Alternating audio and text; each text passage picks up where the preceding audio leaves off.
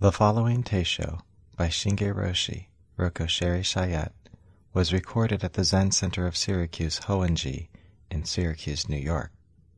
These recordings are offered for free. We welcome your financial support. To contribute and for further information, please visit www.zencenterofsyracuse.org. Thank you.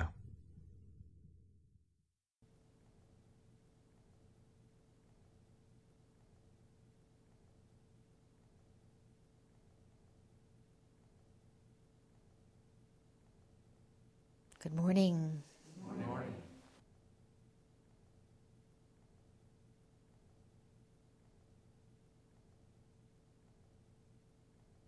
The other day I was reading a newspaper article about a man in China who is 106 years old, and his name is Mr. Zhao, same Zhao as Zhao Enlai.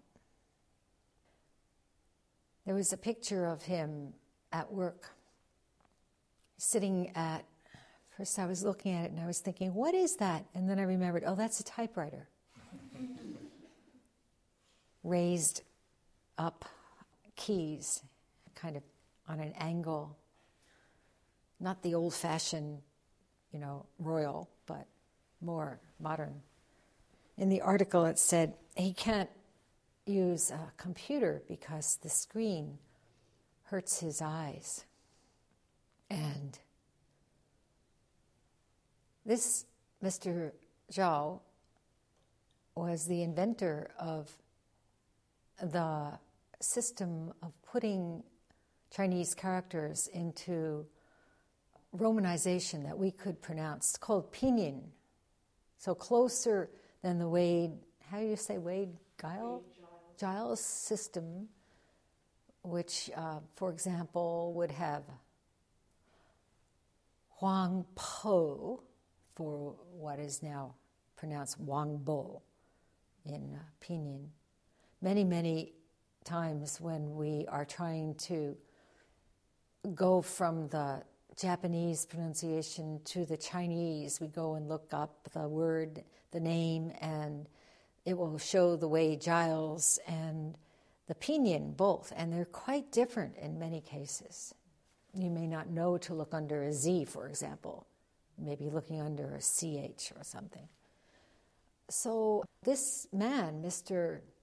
Zhao, was the inventor of the pinyin system, but hardly anybody knows him. He lives in almost total obscurity. It seems that he was the son of an intellectual couple. They were well off. And then during the years of tumult, especially Cultural Revolution in China, there was a lot of persecution, as you know, and he was forced to give up his studies and go into the fields as a laborer, and lost his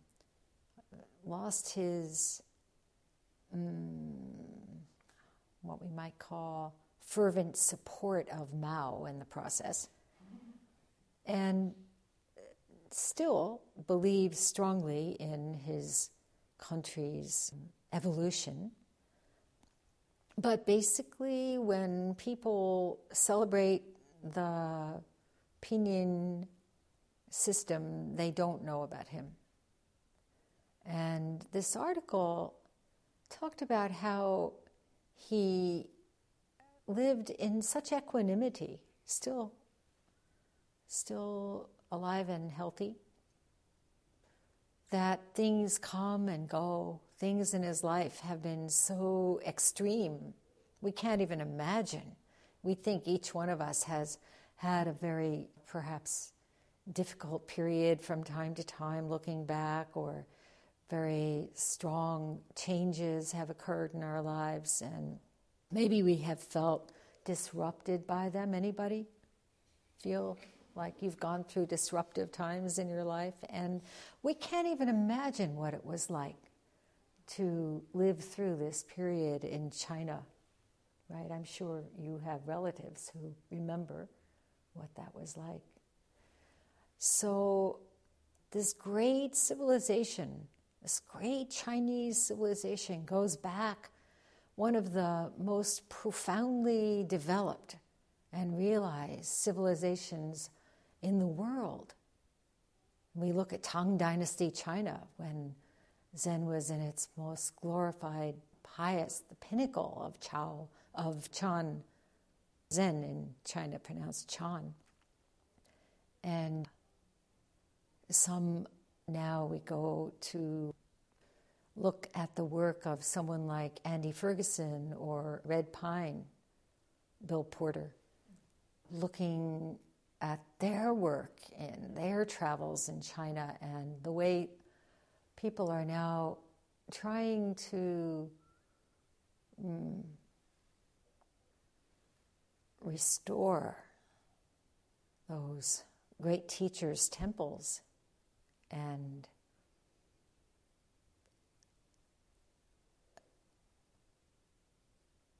interview and understand the old hermits who have basically, like Mr. Zhao, ignored the ups and downs, the travails of their country and just going within to truly practice this Buddha Dharma. So I was very moved by reading about him and thinking about when we don't get caught up, we may be forced to do this or that by changing governments or economics in our lives. But when we don't get stuck in the outer form, how happiness, true equanimity is our birthright.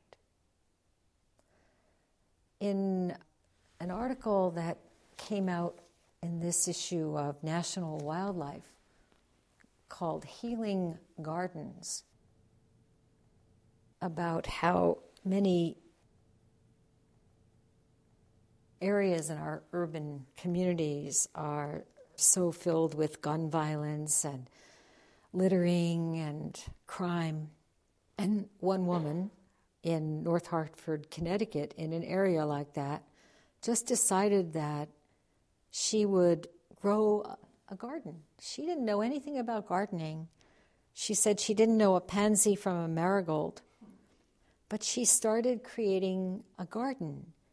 And she took down her chain link fence in doing so. And her neighbors said, "Oh, that's really a bad idea. You're going to really see an increase in crime." And she said, "No, I'm not going to keep that chain link fence up." People started looking at her garden. And before long, she helped some of her neighbors create gardens in their yards. More fences came down. And the crime incidents just went down along with the fences.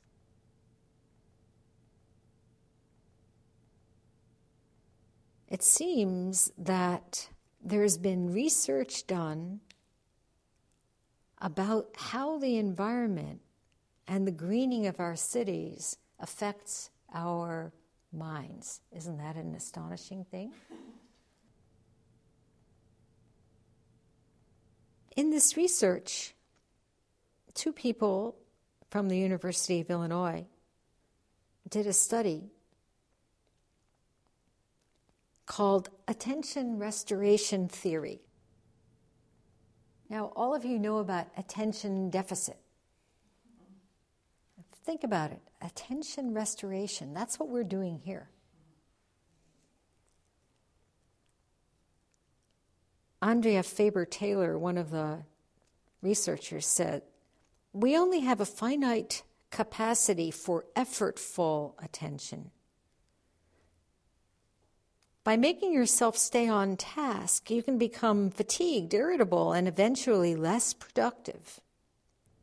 Many times people say, "I can't go to the Zendo because I've got to accomplish this and that and the other thing," right? Maybe you've even said that yourself. "Well, I'll have to take today and just complete this project," right? And what happens? You become fatigued, irritable, and eventually less productive, right? She says things in nature, insects, birds, moving tree leaves, flowing water, fire, are naturally fascinating to us because as humans evolved, those who paid attention to these things were better able to survive. We are calmed, and our directed attention is restored by green spaces because viewing them is a gently engaging experience. So in other words, by having attention that is not effortful, that is not directed toward an outcome, a goal, just what we do in Zazen, right? Pay attention. People say when they're beginning, pay attention to what? How many floorboards are in front of you? No. Letting it all go. Being in 360 degrees of pure lucid awareness. It's a very different thing from attention that is directed toward something, some product, right?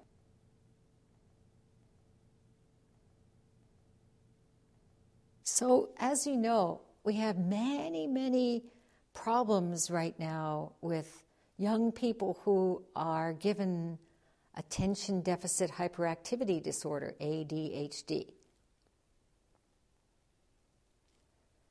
And of course, obesity and diabetes incidence going up, going up, going up.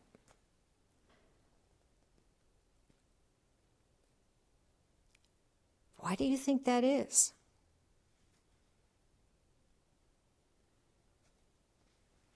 Is it because of inoculation? Some people have surmised, must be that. Is it because of something else? Why do you think it is? I'm sure you've been wondering. There's so much artificial stimulation. So much artificial stimulation. Where? In the media and just all around. Where do people spend most of their lives? In front of a screen, right? Even outside, you see people walking their dogs and like, tick, tick, tick, tick, tick, tick.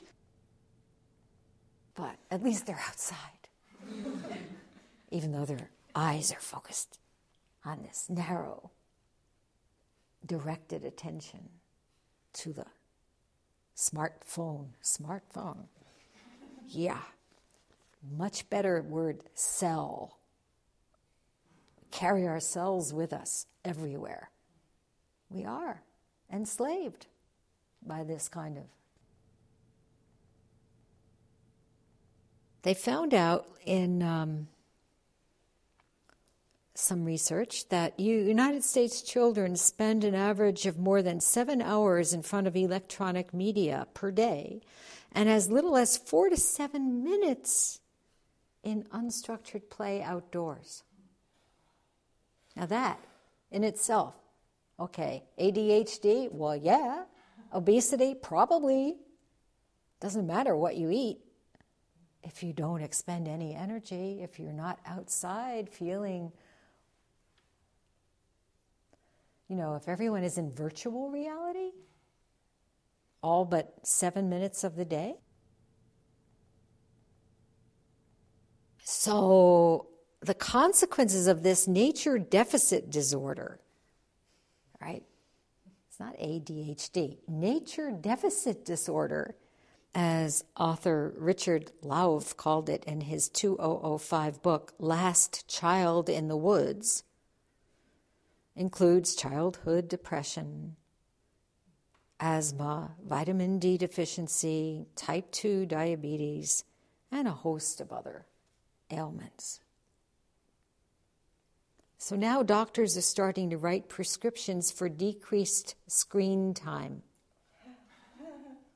and 1 to 2 hours of unstructured outdoor play. In other words, not that directed play, not in order to win the trophy for your school in your sport team, but whatever, unstructured. This is very difficult for people. The U.S. National Park Service is encouraging doctors to write park prescriptions. Imagine we have to be told by our doctor writing a prescription to go outside and just take a walk. Not a walk to identify how many birds, have this or that. We're not looking at particular plants and making a list. Just walking. But this goes against what we're taught, which is that everything you do should have what? Function. A function, right? It should be tied into some sort of willed outcome, right? I'm doing this in order to ... This is a sickness. And when we sit, we can feel how restorative it is not to be channeled always toward what we think we need to accomplish. Even people bring that attitude toward their sitting. Am I doing it right in order to ... No, there are no dots. It's open-ended. To realize our open-ended mind, this is to awaken. And immediately we think, to awaken to what? What's the meaning of what I'm doing? So Master Rinzai says, no meaning. No meaning to Bodhidharma's coming to the West. No meaning. This evening, we will meet again to look into Master Rinzai's teachings, Dharma study. And we will read this passage.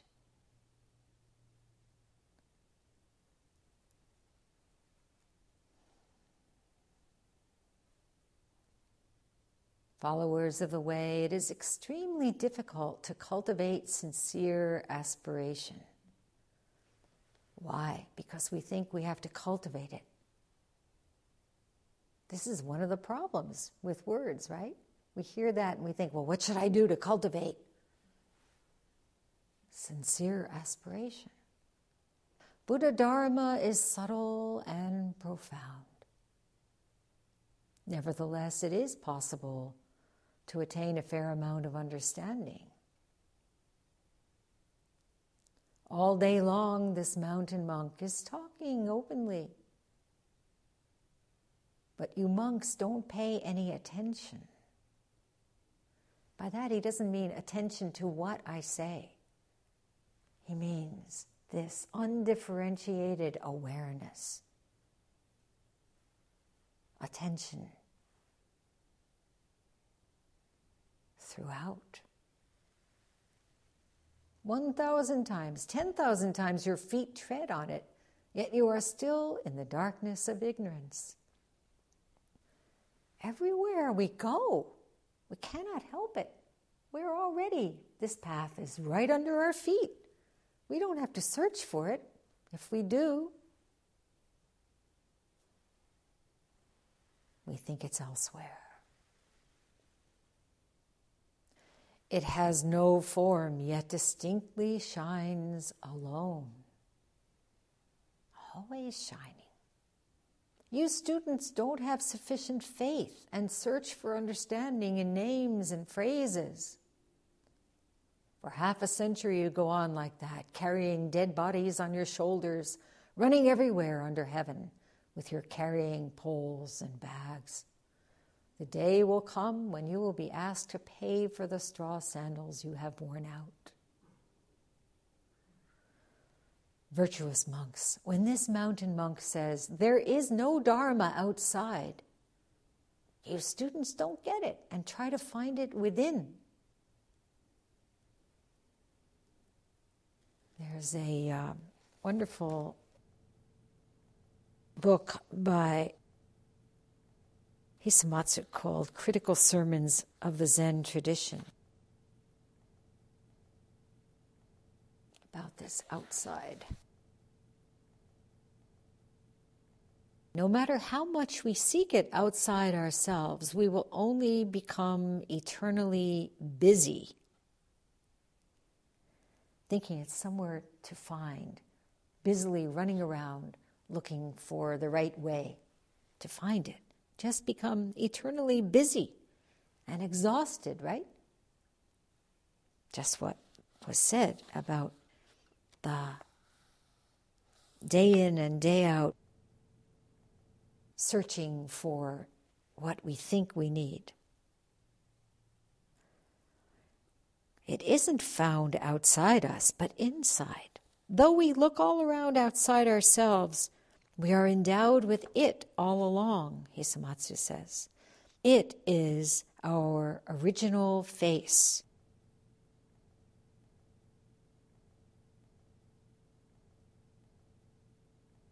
Your feet tread on it, Rinzai says, yet you are still in the darkness of ignorance. This it.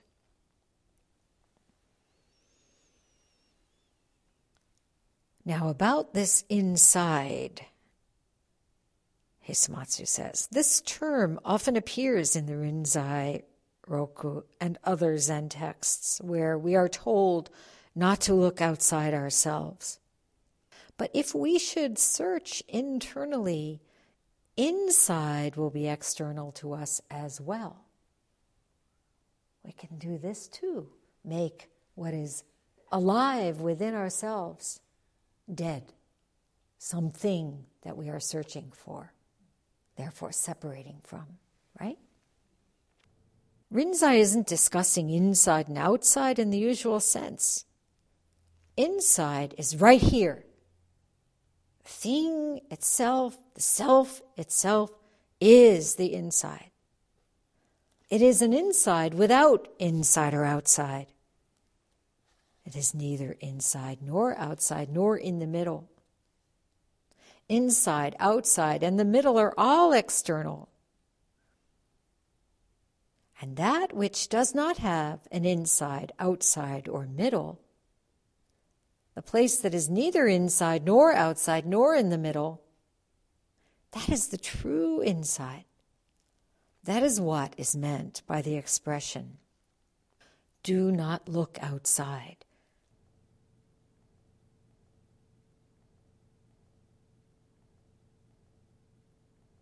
Thus Rinzai admonishes us, stop the mind that searches everywhere. Of course, logically, none of that can be grasped, right? Logically, inside, outside, middle, all of it is frustrating to the rational mind that depends on being able to locate that which is inside, that which is outside, and that which is in the middle.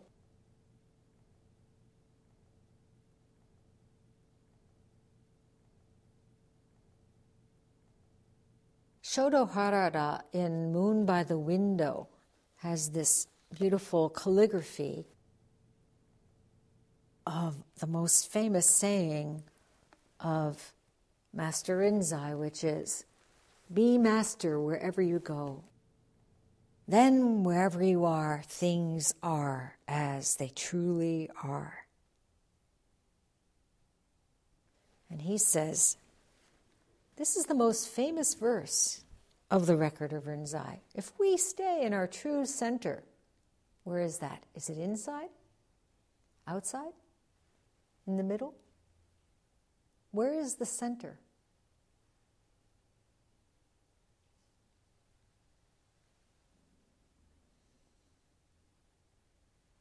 Wherever you are. Wherever you are. Wherever you are. Can we put that in a way that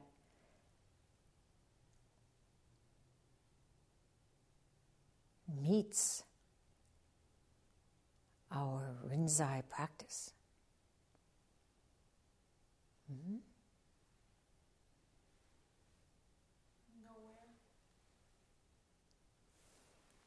Wherever you are, nowhere. Yes, but All right.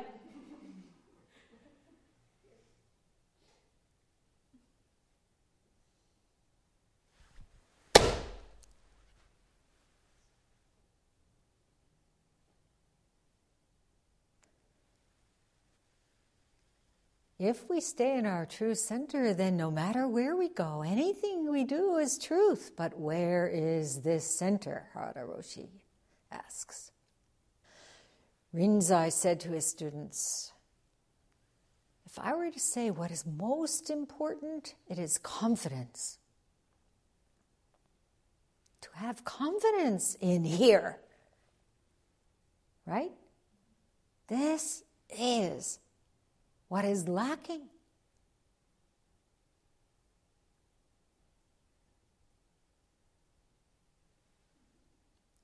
True confidence, Harada Roshi says, arises when the mind that believes and the mind that is believed in are one. The Buddha said to Ananda, be a refuge unto yourself. Take the Dharma as your refuge. Be your own guiding light. Make the Dharma that guiding light, which we chanted earlier today as Tadipa, everybody says with confidence, right?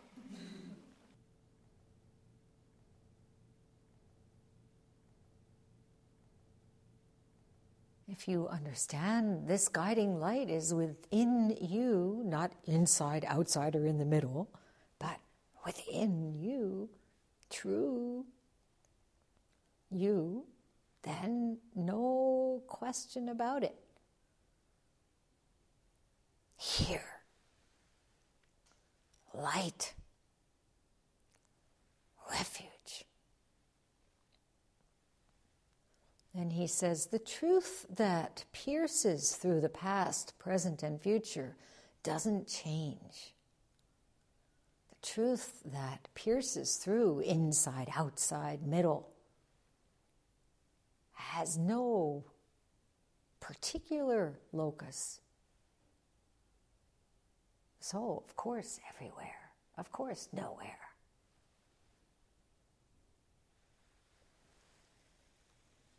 Unless we awaken to this truth of not holding on to anything, of no self and no other, we'll be confident only when things are going the way we want them to go. And this sounds familiar, right? Yes, I like Zen practice when I don't feel too sleepy, or my knee doesn't hurt, or I'm not too hungry, or I don't feel worried about my health, or, right? How many moments of your life are you going to say, okay, this is okay. This is all right. When things are going the way we want them to go, of course, things are always going the way they must go. Only we think they should be going differently. We make so much trouble for ourselves that way, don't we?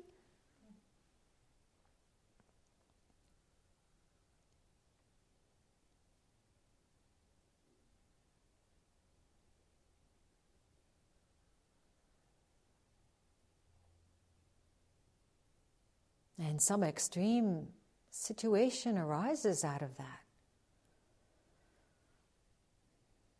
I was visiting this young man in the hospital yesterday morning. He thought he could try to make his life better, or felt so anguished that he had to find something else.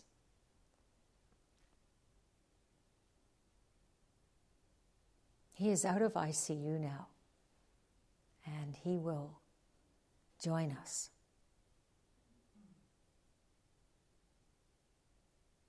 But his heart stopped for an hour.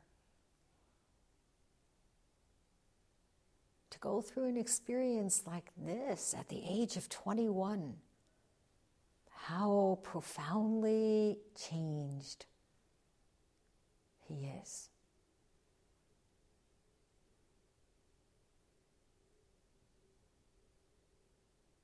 I've just finished a book, I think I told you, some of you, by a woman's last name is Haggerty, called The Fingerprints of God. And she looks at all these different ways in which people have tried to access the spiritual and the divide between science and spiritual understanding, and how that divide is so arbitrary, and how when people do actually find themselves in such an extreme as dying and returning, their whole life is completely different, completely new, completely appreciated. And many, many mystical experiences, of course, she examines. As a religion reporter for NPR, she began this study and talked to people who had been in alternate realities of various sorts, including returning from death.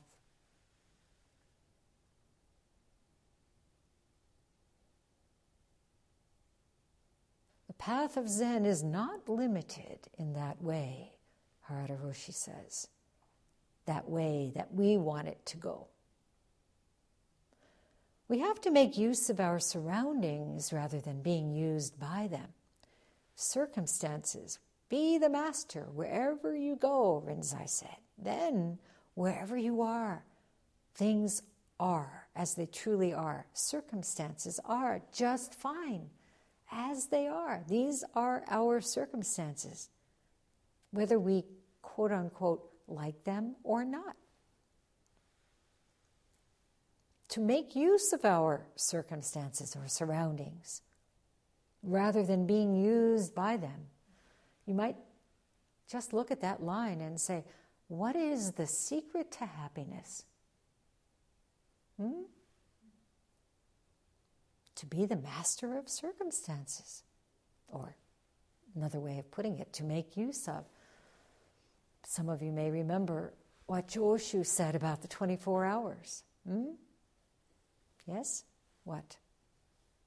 You are used by the 24 hours. I use the 24 hours. You are used by the 24 hours.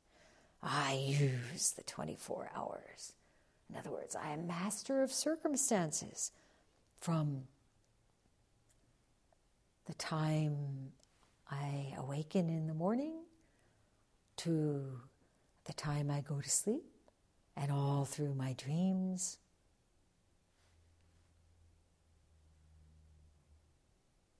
When you think about your monologue, your inner monologue, it's almost always one of complaining.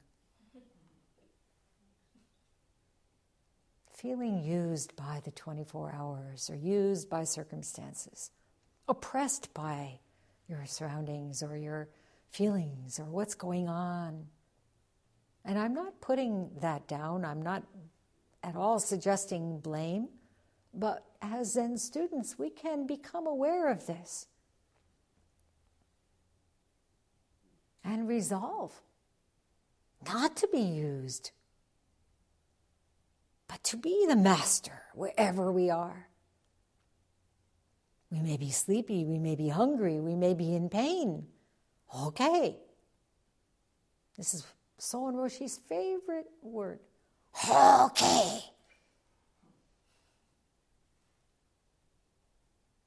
To say okay to our lives, to our surroundings.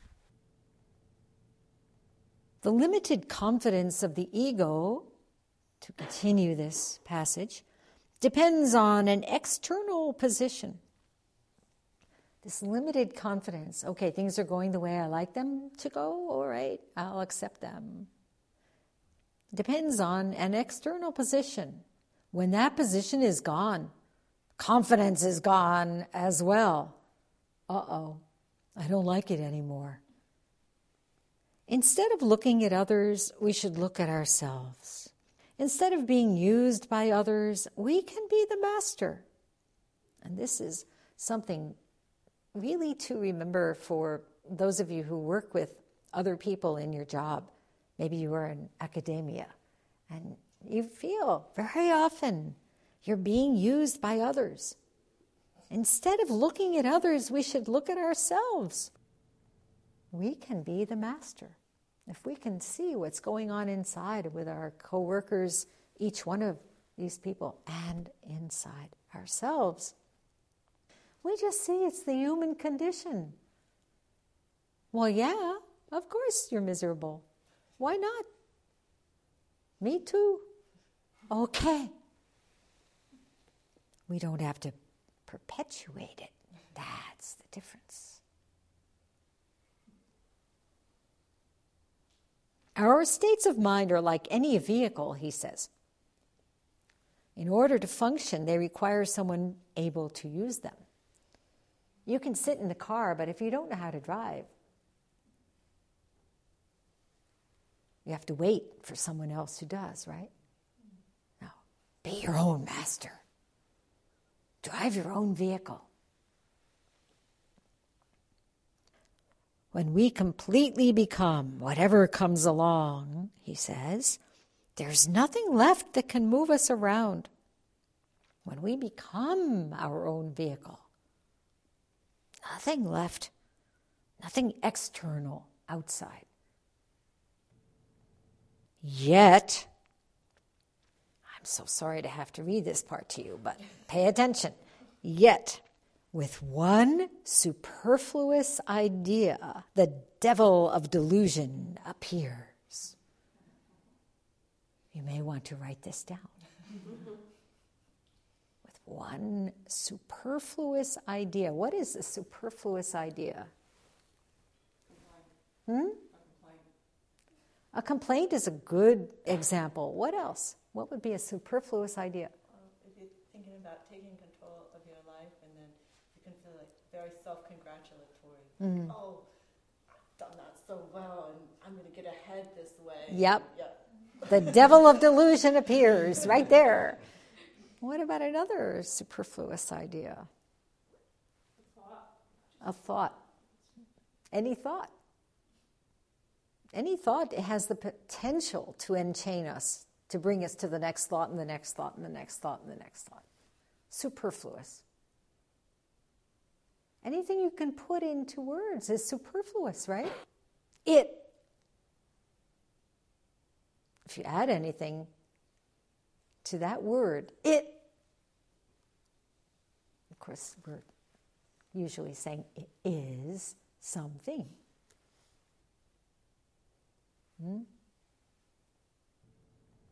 Okay, so when that devil of delusion appears, even a bodhisattva becomes a devil's vehicle. We may identify someone as this wonderful bodhisattva, but with this one superfluous idea, that bodhisattva becomes a devil's vehicle. This is what happens if we look outside ourselves for the truth. So the last part of what he says, when we don't allow our mind to become divided, we can know this place of confident functioning and what it means to be that person of the way who relies on nothing. We are a master wherever we go. And wherever we are, things are as they truly are. So you see, the superfluous idea is when we take that apart, things are as they truly are, and divide it. Things are this way, but they should be that way. things are this way, but they used to be that way. Things are this way, but maybe someday they'll be that way. Oh, someday I will wake up. No. Things are as they are, already awake. This is attention.